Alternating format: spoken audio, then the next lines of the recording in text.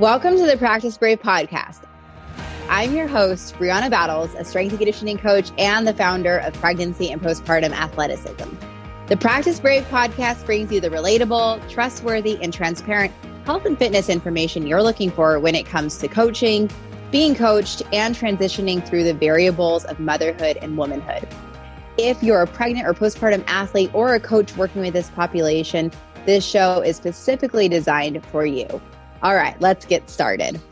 Welcome back to the Practice Brave podcast. Today I'm here with Kendra Miller and Tiffany Ricci, and they are both registered dietitians as well as pregnancy and postpartum athleticism coaches. They are in business together, and today we're going to be talking about nutrition during pregnancy and postpartum and gaining a lot of perspective from them. And I'm really excited to have this conversation. So thank you guys for being here. Thanks for having us. We're excited to join you. Yes, absolutely. So start off, tell us a little bit about yourselves, some background and how you started working together and things like that. Love to learn more. So we are Fueling Life Nutrition. We're both registered dietitian nutritionists and personal trainers, along with the P and PA coaches.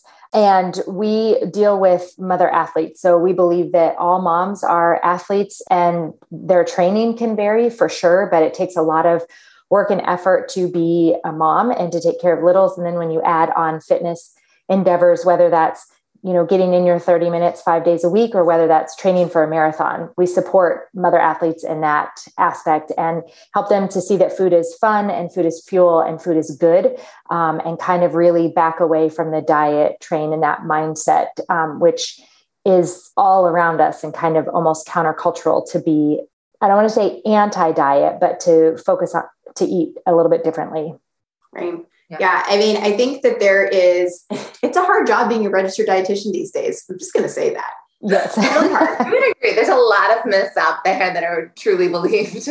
Right. And so I think I would love to hear a few different things. Like one, what separates a registered dietitian from like a nutritionist or someone who does nutrition coaching? Like what is the value there for those of us who maybe just we're not super familiar with the nutrition industry and from a professionalism standpoint?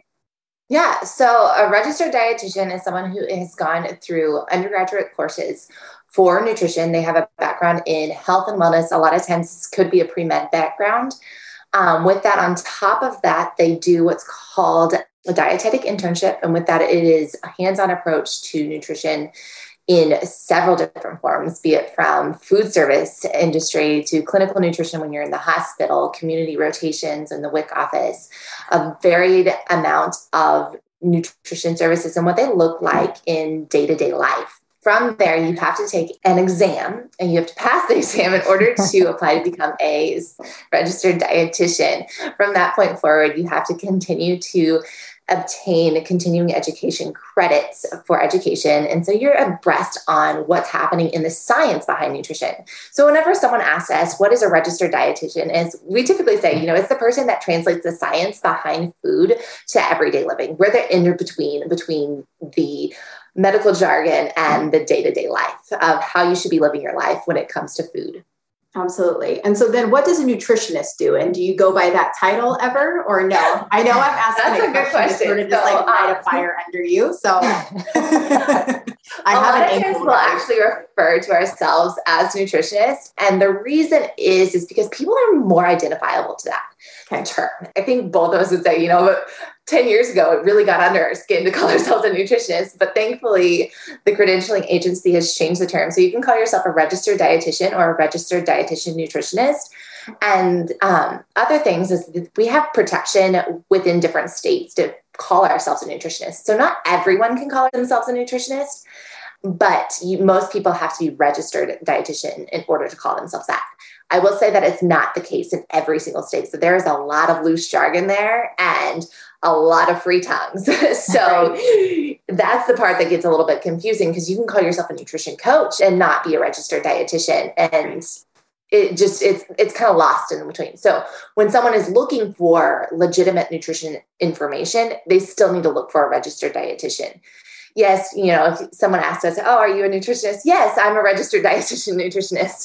Right. So that's how we try and turn things. So people understand that registered dietitian really has that credentialing behind it, the science behind it, and the information and education to back up what we're saying. Absolutely. Because I think like the social media in general, like for example, people come to me all the time and ask if I provide nutrition coaching for pregnancy and postpartum. I'm like, no, like I'm a strength and conditioning coach. Like that's not my world. Maybe our worlds complement each other. Maybe they kind of phase in and out of a specific goal, right?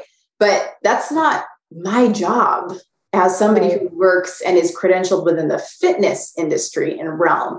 And I know there's a lot of people that truly try to do both. So talk to me about that.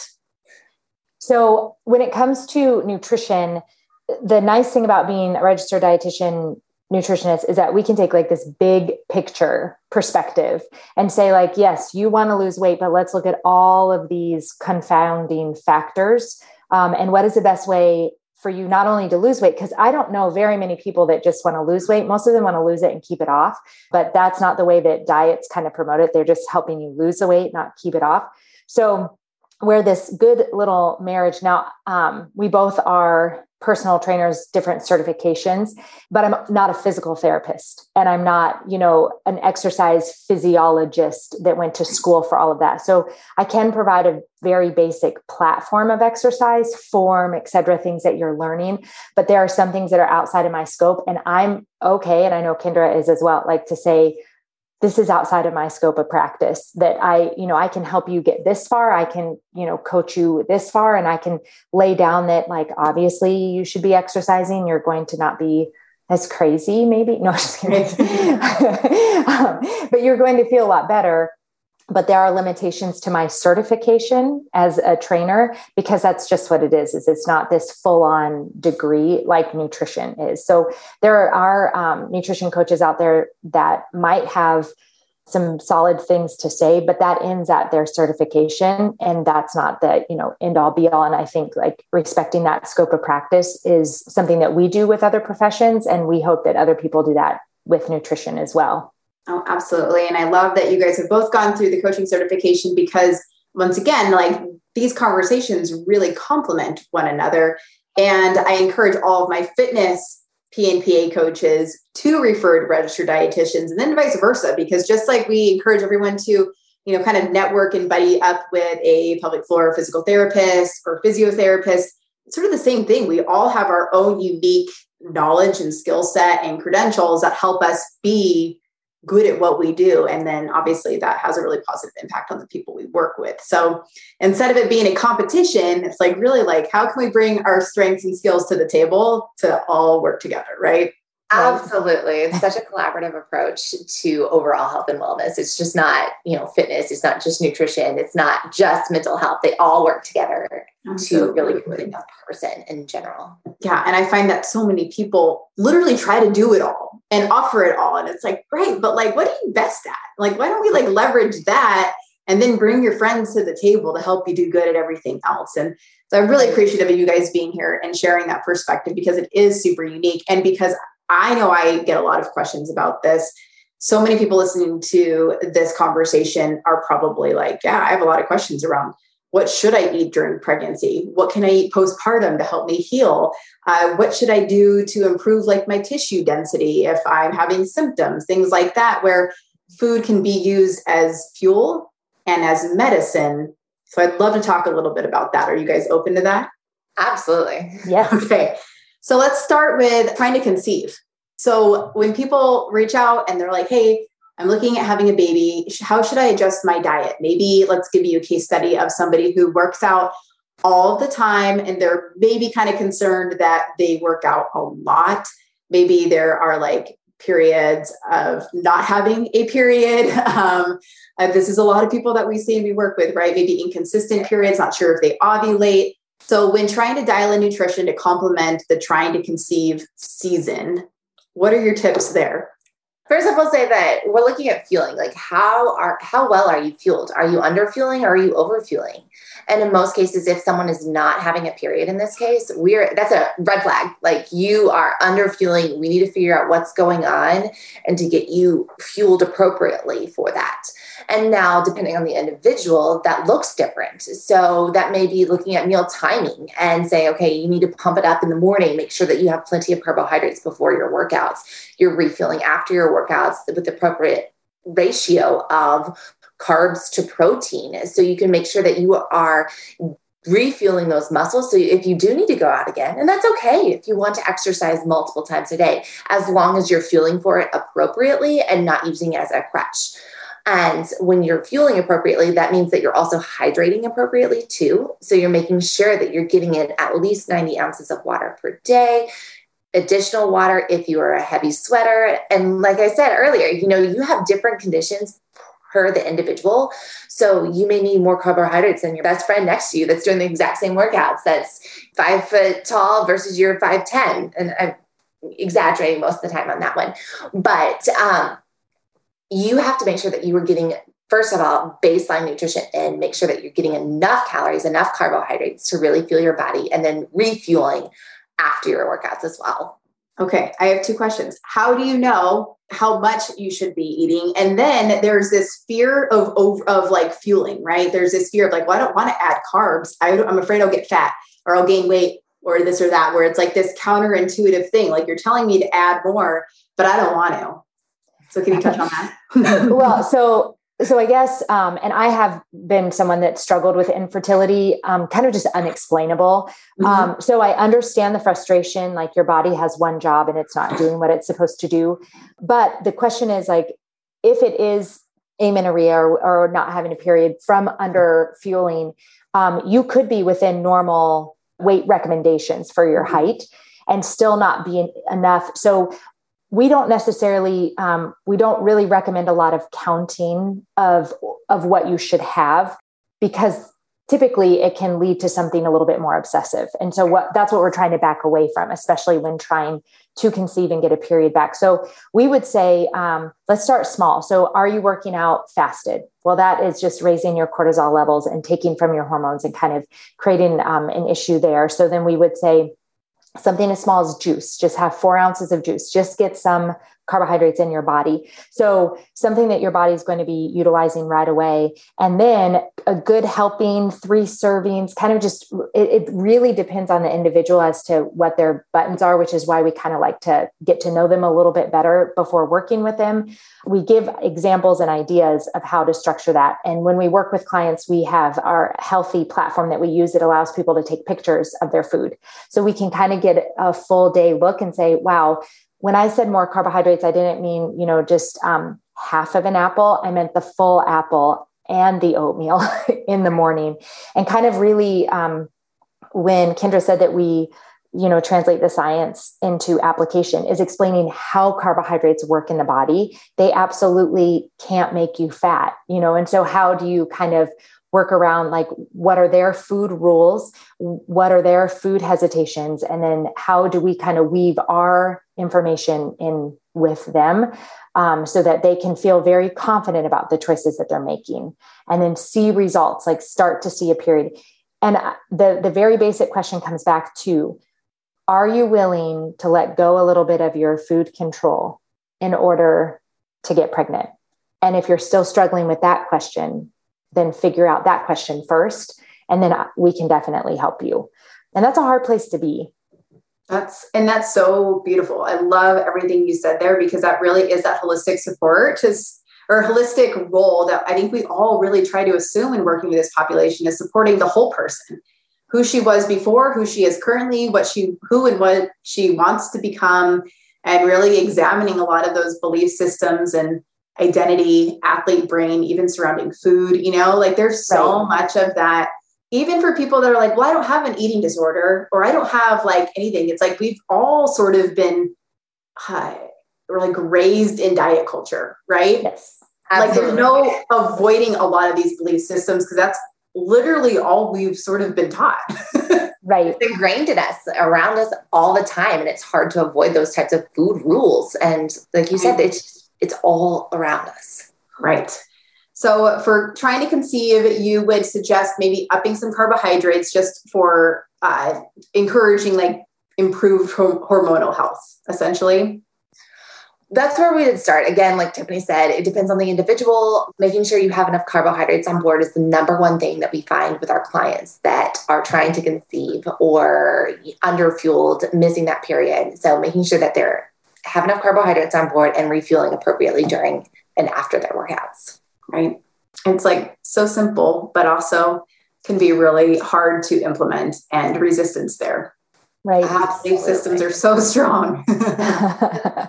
So say somebody gets pregnant and they're like, sweet, tell me, like these, like my DMs are like, okay, you're the second person to know that I'm pregnant. Tell me exactly what to do and what not to do. Do you guys get the same thing? Like when people are coming to you and they're pregnant?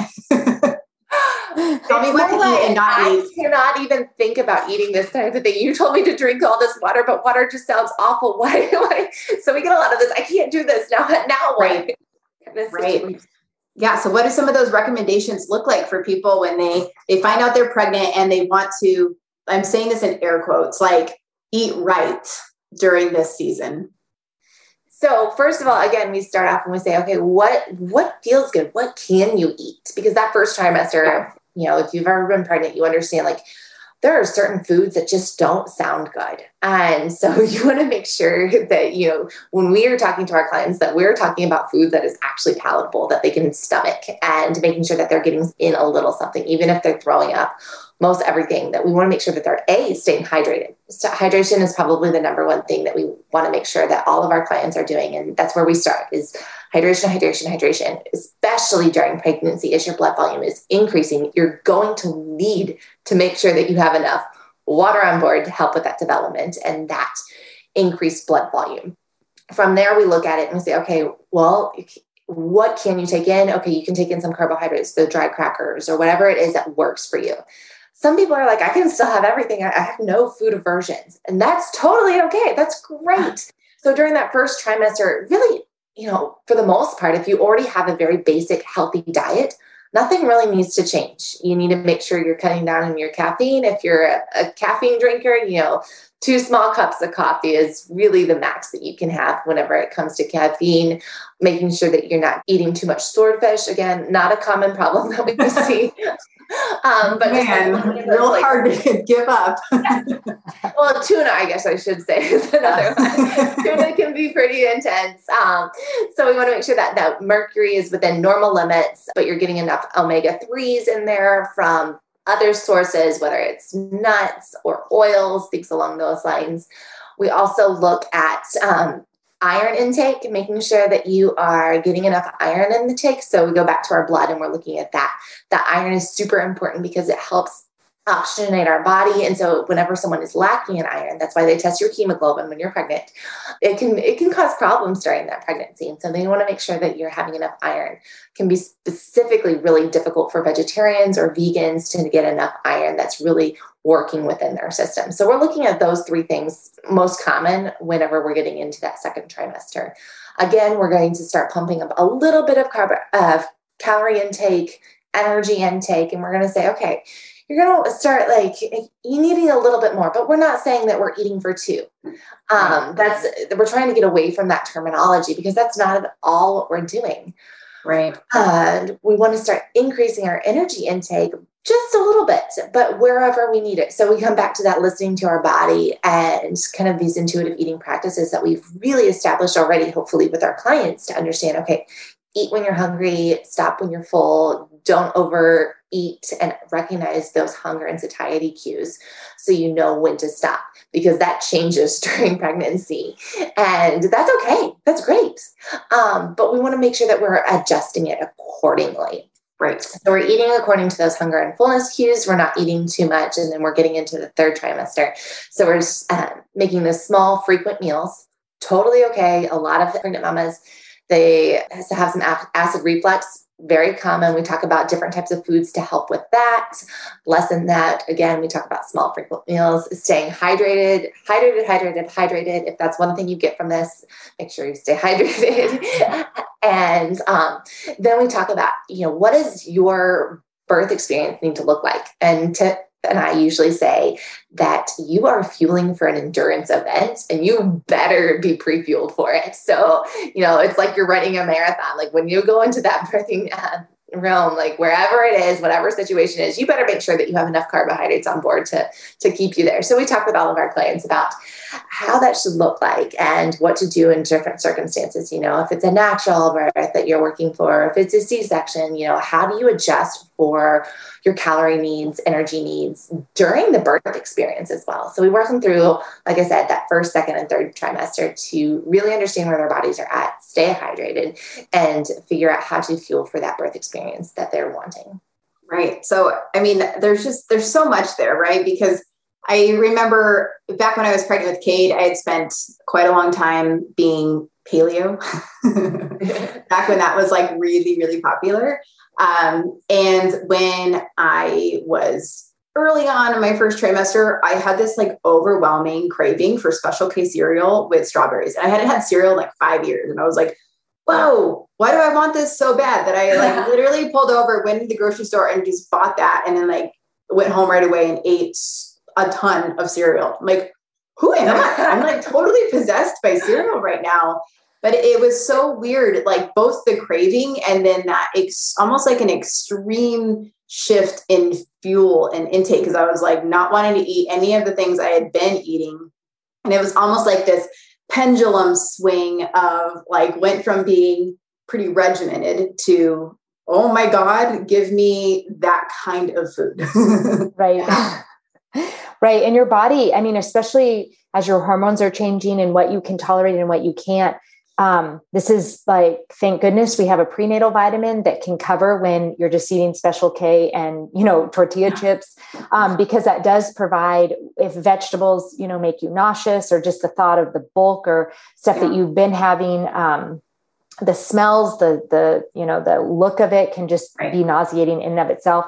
And so definitely eating what your body will tolerate rather than forcing or not eating at all because you can't eat the things that you like is definitely more important. And your body is, like Kendra said, doubling the blood supply. And then the metabolism, not only of your own body, but of the babies requires a lot of just available glucose. And that doesn't come from meat, that comes from carbohydrates. And so it's just, if your body hasn't had them or a large amount, like it's trying to replenish glycogen because, you might have never thought of ever being hungry in the middle of the night when you're sleeping. And then when you're pregnant, you're just like, gosh, I'm up and it's, 12:30 and I need some juice or so, something, just because that's just such a toll on your body to need that glucose. So one thing that we do just encourage our moms, like, if you could just look at the whole span of your life up till now, this is a very brief, I mean, it feels like forever, like elephant pregnancy, but like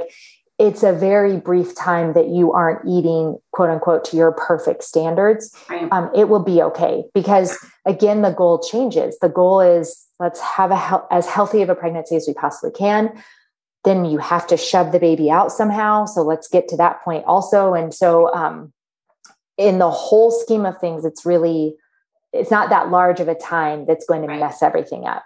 Yeah, there's so much grace that's needed, I think, when we are used to eating a certain way, training a certain way, looking a certain way, that it's like, I have found in my experience, both personally and then professionally, like encouraging that grace of like, things are supposed to be different right now. There's like, maybe this would be good, but also this is your reality. So how do we like manage our expectations around what we thought or what we used to do and just kind of survive this season for what it is right now? Like it's freaking okay to not eat salad and chicken like you normally would. And if all you're eating right now is that cereal, that's okay. Like it's just going to be okay. Right. Exactly. That cereal is fortified for a reason. It has all that stuff in there. Like, and we can tell you all the pros about that kind of thing if you need it. Like, there is certain things that there's a reason that your body is craving them, and that is perfectly okay in most circumstances.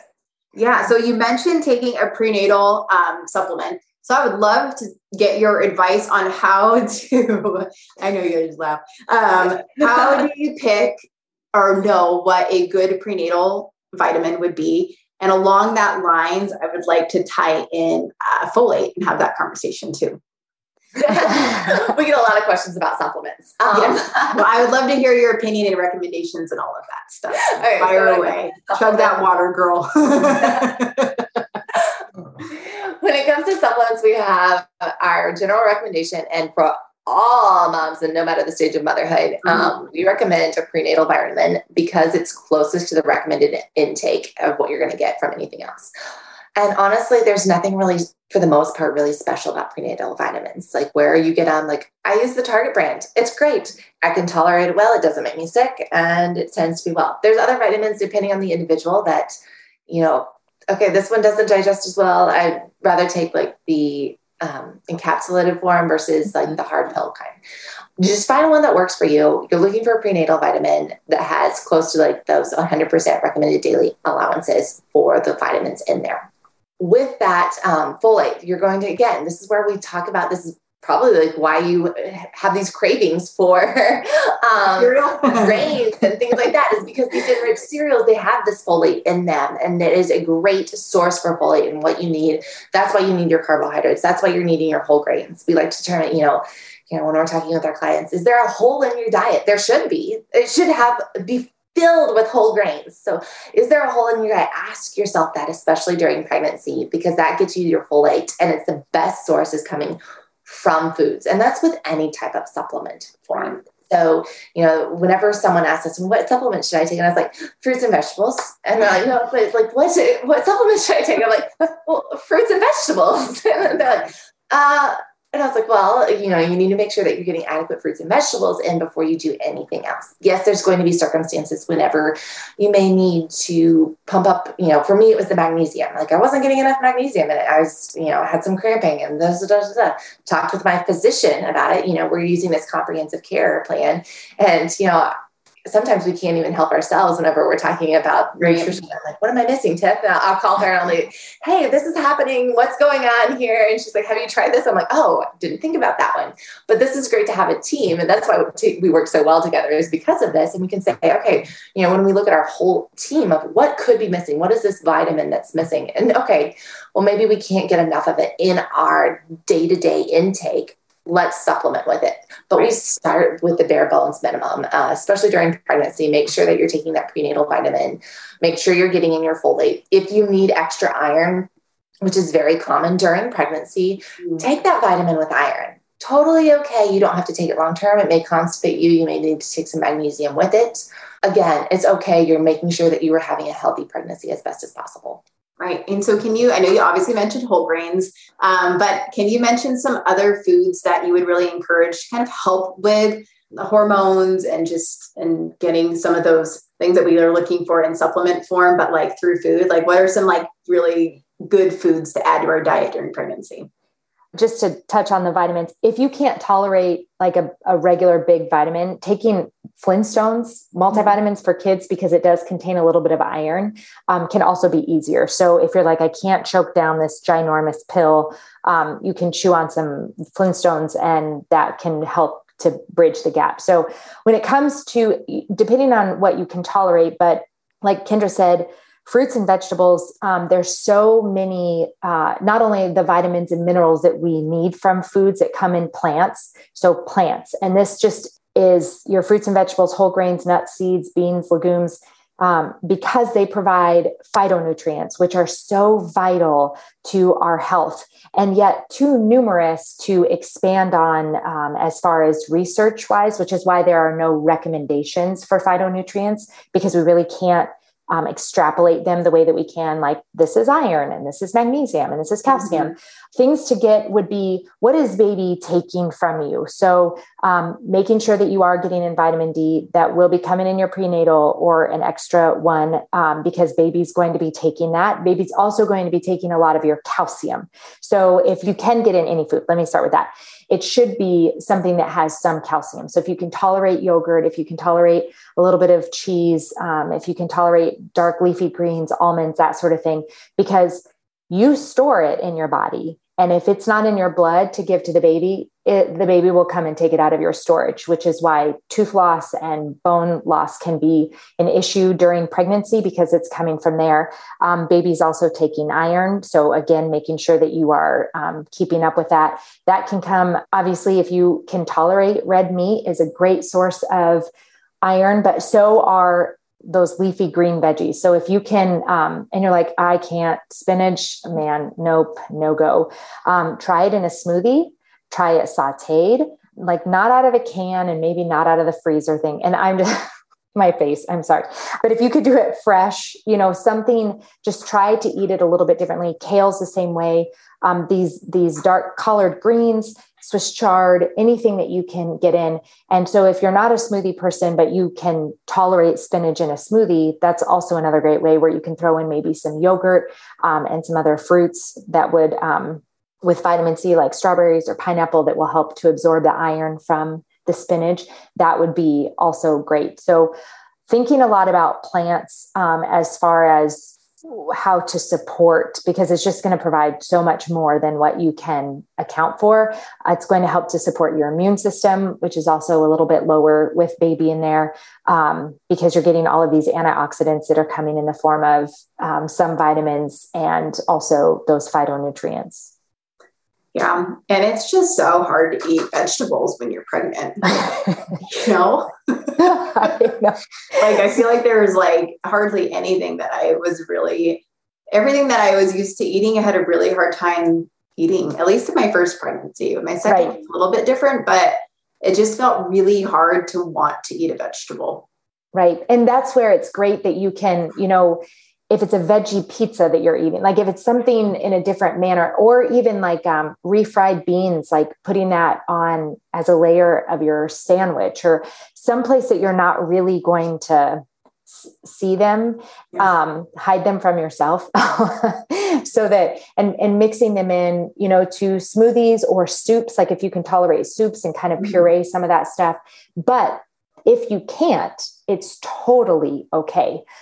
You will be okay. I think about this. There are people all over the world getting pregnant who have a nil of the nutrition that we have consistently. So, the body will make it work if you can't take them in. If you can, that's great. But if you can't, you're not going to be the worst mom. Your baby's not going to not be a genius because you don't get in veggies. You will be fine. They're going to learn. There is, again, it's like that grace and like recognizing that this is like being concerned about what we eat during pregnancy is honestly a privilege. And so how can we just like really take ownership of that and provide a lot of grace and like less perfection and obsession, right? Right. Absolutely. Yeah, it's tough though. It's really, really tough. So now let's phase the conversation into postpartum. So baby comes out and there's a lot of healing that needs to take place from the inside out for both a vaginal birth and a cesarean birth. There is no better way for the body to have the baby, but there's a lot of healing that needs to take place regardless. So can you talk to me about some ways food and nutrition in general can help support that process, especially early on? So again, we want to start with, first of all, are you breastfeeding or not? I think that's one of the questions that we typically ask most moms. And if you're breastfeeding, you need to, again, make sure that you are having enough water. At a minimum, you need a gallon. Have water at every nursing time and make sure that you are staying hydrated. And that goes for the non-nursing moms as well. Make sure you are staying hydrated. You may not need as much as the nursing mom, totally okay, but make sure that you are getting enough in there to help maintain that fluidity within your system. And then we want to look back at, again, you're going to want to make sure that you have enough plants on board. So plants are going to be great for the repairing. They have one of these amazing phytonutrients in there that are going to really work with this to help with the repair process and everything along those lines. So lots of plants. You want to make sure you're having adequate protein, whether you are an omnivore or vegetarian, vegan, you want to make sure that you are having adequate protein on there because you have some repair to make. Your body has some recovery that it's going to have. And so it needs to have those proteins on board. Those amino acids are the building blocks for your muscles. And so you want to make sure that you are putting those in your system so your body can then use them. And again, with that, Tiffany, she talks about this all the time. I totally stole this phrase from her, but carbohydrates are protein sparing. So you need to couple that with enough carbohydrates on board so the protein can do its work. Yeah. So you can't. I would love some examples of that. So like new mom, she's a few weeks postpartum. People are like, can we bring you food or make you food? Or, someone's trying to like offer like good snack ideas. Can you provide some ideas on good food or meal options that kind of complement what you're saying? Absolutely. On the spot right now. This is what we do. So there's no hunger like breastfeeding hunger or immediate postpartum hunger. Like the hospital food tastes amazing right after having the baby because it's so much work. And so whether you're breastfeeding or not, you need a lot of nutrition to help repairing, like all of that. Those muscles have to go back. Your body just completed, a marathon, maybe 3 marathons. And so those like energy bites that have the oatmeal and the honey and the peanut butter in them, with chocolate chips, with coconut in there, those would be great snacks to give on hand. They had these little bags of Lara bar bites that had the dates and nuts, again, all plants to help with recovery, but good, easy energy. If people are bringing you food, and they're bringing tacos, making sure that there's like a side of veggies with the tacos, and then also some chips with the tacos, so that you are getting a good, like a side of carbohydrates. You've got your meat and veggies, and then also a side of veggies in there. If they were going to bring your families, they're making, always have a side of brown rice or potatoes or quinoa or pasta, butternut squash, something that has these good complex carbohydrates that are going to hold you over. And don't be afraid to have a snack before you go to bed, because in those very early few weeks, like you're not sleeping, neither is the baby.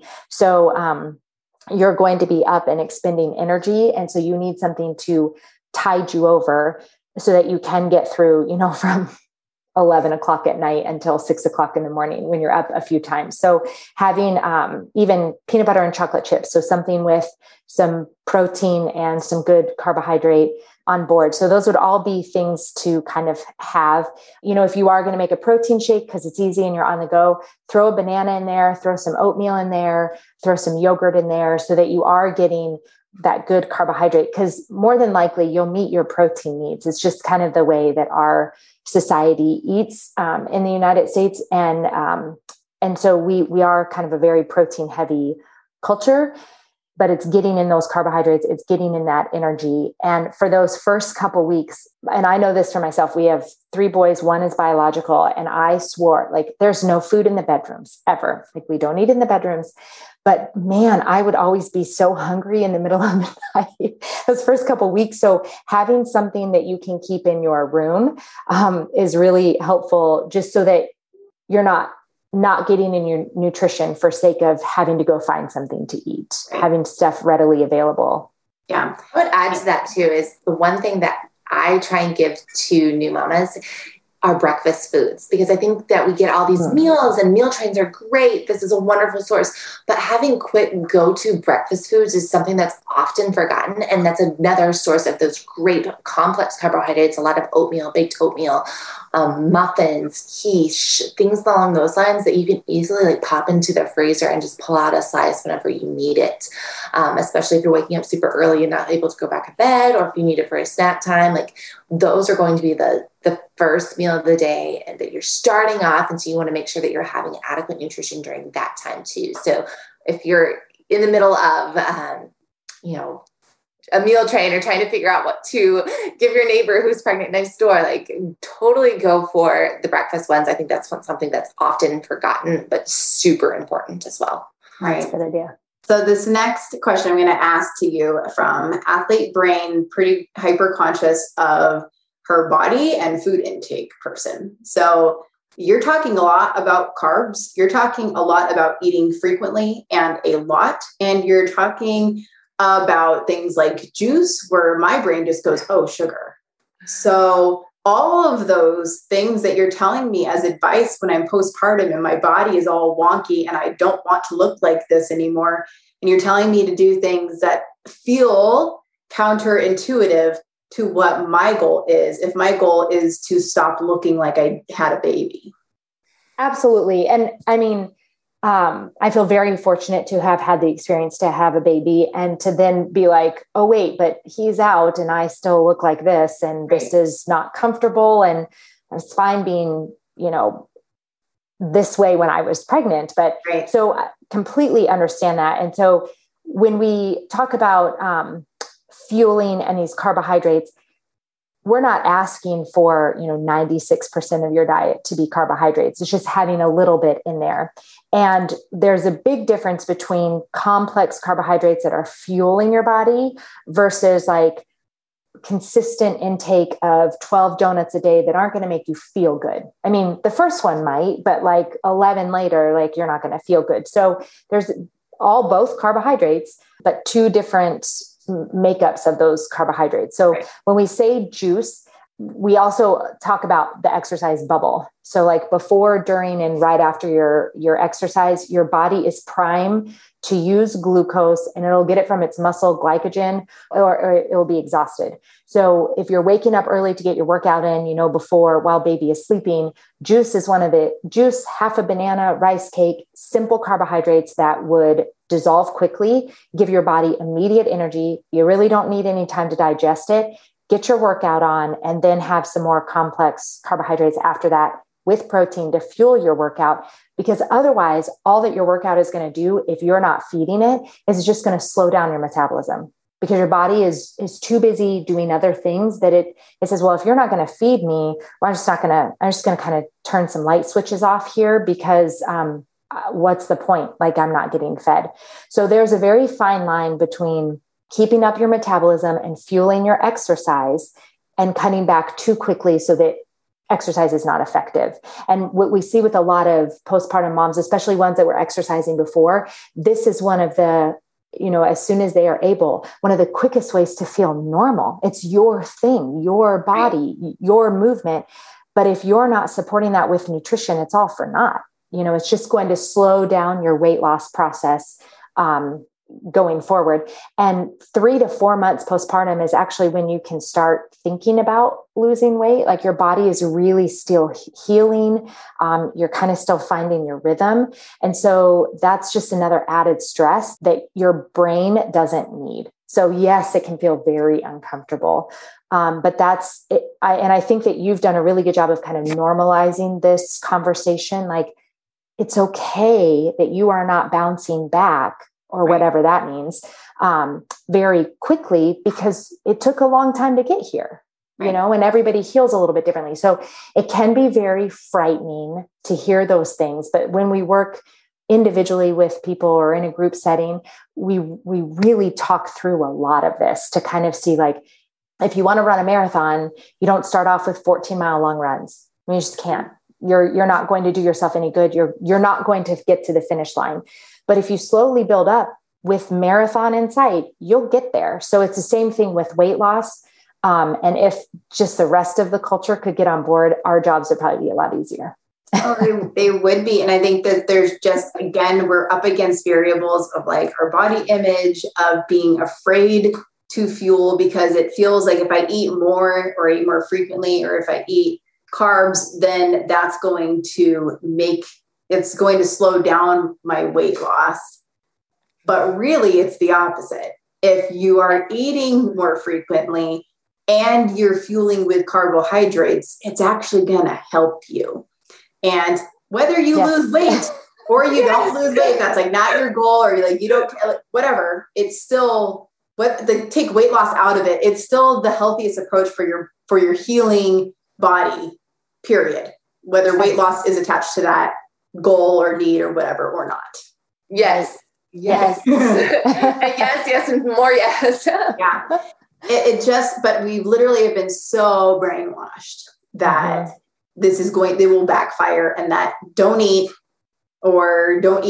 too much of this certain food group, or the timing of this or that is like, going to, work against us. But really, it's, what do you guys have to lose, right? Like, those of you listening, like, why not try it? You're not going to do any significant damage, right, by trying to eat more and fuel your body. You're only going to help your insides. And then if it starts to have the effect of weight loss, then cool, right? Absolutely. Right. Yeah. It's a really hard line to walk, though. It's really, really hard, because there's a lot of self-trust and control issues that I think are attached to a vulnerable period like postpartum. Yeah. Tiff and I like to talk about how, it's weight loss kind of comes in the in-between. If you're thinking of a Venn diagram, like, you have this really good nutrition, but you have to have the correct mindset. And when you pair those two together, it happens in the overlap between those. So when you have the right mindset paired with the right nutrition, that's when it can happen. And it's not going to necessarily be, I like what you said earlier, it's not going to be maybe your immediate response, but if it happens in the background, that's okay. Your immediate response should be to get healthier, to make sure that you are healing appropriately, to make sure your baby is healthy as possible. So it can come secondary, but that's not the goal of our life. And that's not our goal for lifelong wellness. It's, it can be a secondary result is what I would say. No, absolutely. It doesn't have to be our primary focus. If it happens, great. But if not, like, at least we feel like we are making healthy choices for our body and for our baby during these seasons. So I want to touch on one thing you said about healing. So a lot of people may experience diastasis or pelvic organ prolapse, incontinence, and so many of these things are attached to tissue healing and tissue improvement, tissue damage. So much of that, right? So many of these, I guess, aspects of a healing postpartum body have a lot to do with tissue. What kind of foods and things should we consider that may help improve symptoms? For example, I know this is like a really long-winded question, but I know like people get really obsessed with collagen, right? They're like, oh, well, I'll supplement with collagen and that's going to help me heal because they read that on a mommy blog somewhere. So if it's not collagen, and maybe part of it is, what are some things we can do that may actually encourage some of that tissue healing? So this is not going to be the popular answer. And I'm going to preface this in that as well, is that we're going to go back to the same basics that we've talked about beforehand. We're going to go back to our fruits and vegetables, our whole grains. We're looking at those phytochemicals that are really going to promote those healing, that have the enzymes in there that we're going to activate and promote the healing to fight off and ward off any type of infection, things along those lines. Again, we're going to look back at that protein. Yeah, collagen is part of that protein. It may or may not help. It kind of, there's mixed research on it. And Tiff can probably add to that in a little bit too. But again, you're going to want to look and make sure that you're getting your protein in there so you can repair those muscles, those amino acids, those building blocks that we talked about earlier. And then you're going to make sure that you're having enough carbohydrates on board so your body can actually build back that tissue and reform it and restructure it. So it's working for you rather than against you. So again, not the really popular response. There's no magic pill that's going to make you heal faster, unless you're talking about fruits and vegetables, which are the ultimate magic pill. It's not going to be like some fancy gimmick or this quick fix. It's just basic nutrition, which is not pretty sometimes. What a buzzkill, you know? But there's so much desperation, right? You're like, well, maybe if I just up my magnesium or up this or add that supplement, then, or just eat more of spinach, then I'll obviously be better, right? Like maybe, but also it's that complete holistic approach to how we're managing this new body.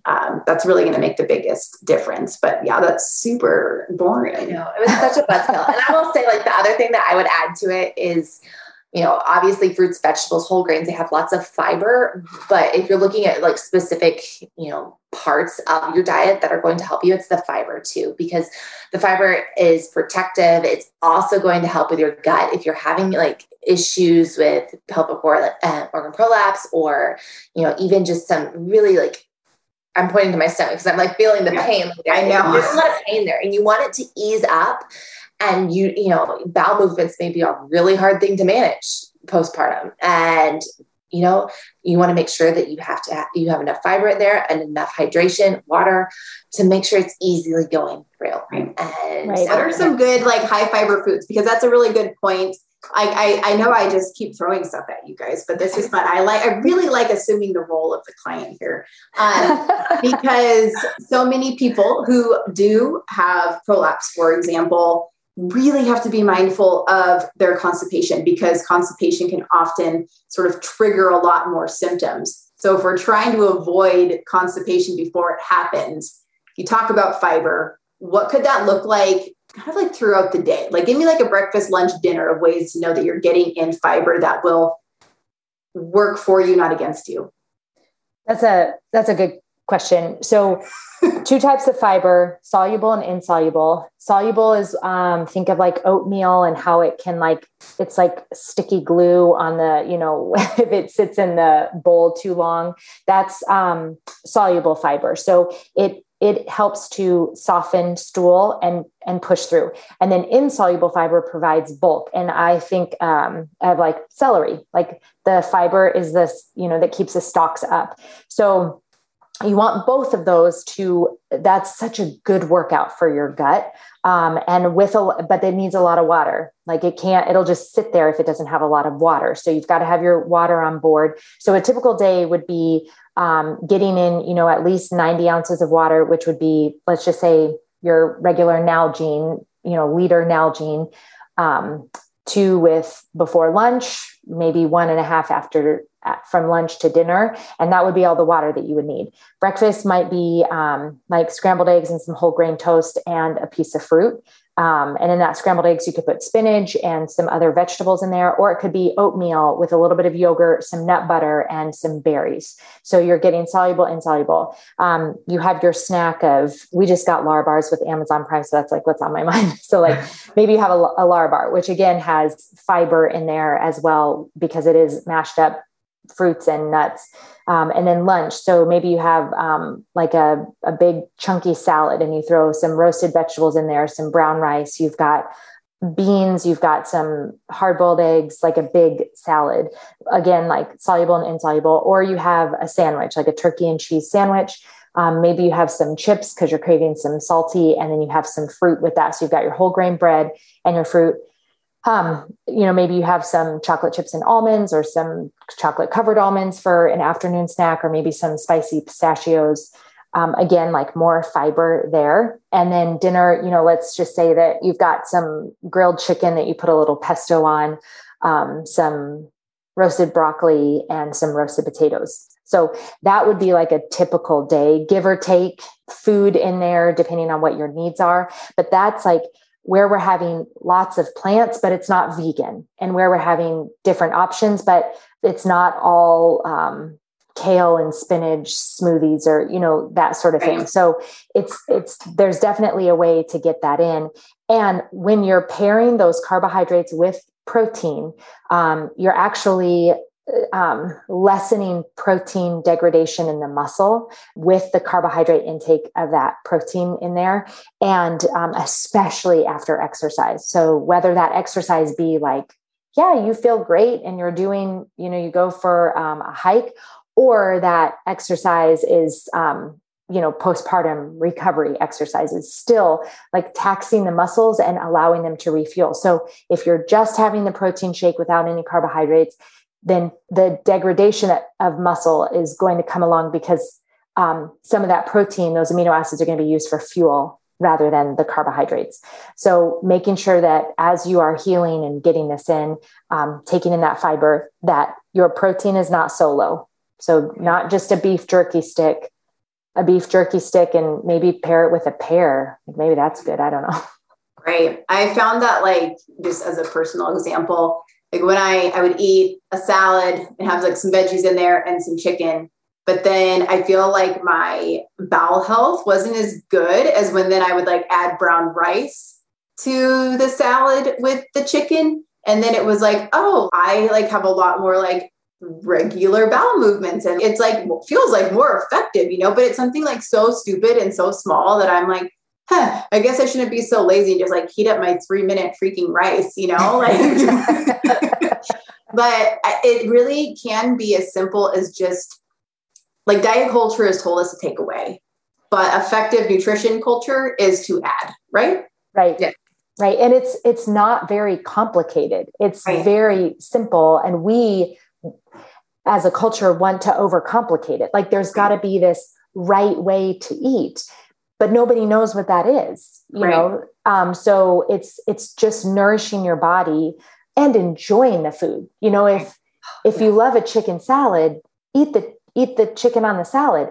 If you don't like that, then don't have that for lunch. It's just because that is also stress on the body. If the thing that you're doing next to breathing the most in the day is not enjoyable, then that just sucks all the fun out of it. Totally. Yeah. And it's hard. And then can we wrap up like mom life eating where you're like, shit, I'm on the go. I'm going to just eat this peanut butter and jelly sandwich and eat the rest of my kids like cheese crackers that they didn't finish, and how some of that stuff, I'm like kind of calling myself out here with this question, but it's okay. I think we sort of get into like, we're so busy and we're so on the go. And then you're like, either I don't want to waste food, or you're so hungry yourself that you're just like, I'm going to just eat this because then we got to go and I don't have time to like make food. How does that work for us? And how does that work against us? Well, first of all, I would say peanut butter jelly sandwiches. Tiffany, this was coming. They're my jam. I love them. They're so good. I love them. They're so great. And when you put them on whole grains, you get the quick energy from the jam. Tiffany has heard this a lot of time. And you're making me feel a lot better about my PB&J. I love them. And they're my son's favorite snack. He told someone that today as well. So like, no shame in the PB&J. First, so you said snack, not a meal. You wouldn't consider that a meal? If it's a half a PB&J, it depends on the kid's size. Okay. For me, it's a snack. It's a great refueling food. Yeah. So it depends. That's good. So whenever we're talking about foods on the go, main thing is you're eating. First of all, are you eating? Refueling. We said early on in our conversation, like a lot of the issues that we're finding with our clients is that they're under fueling. Yeah. So making sure you're eating something is going to be super key.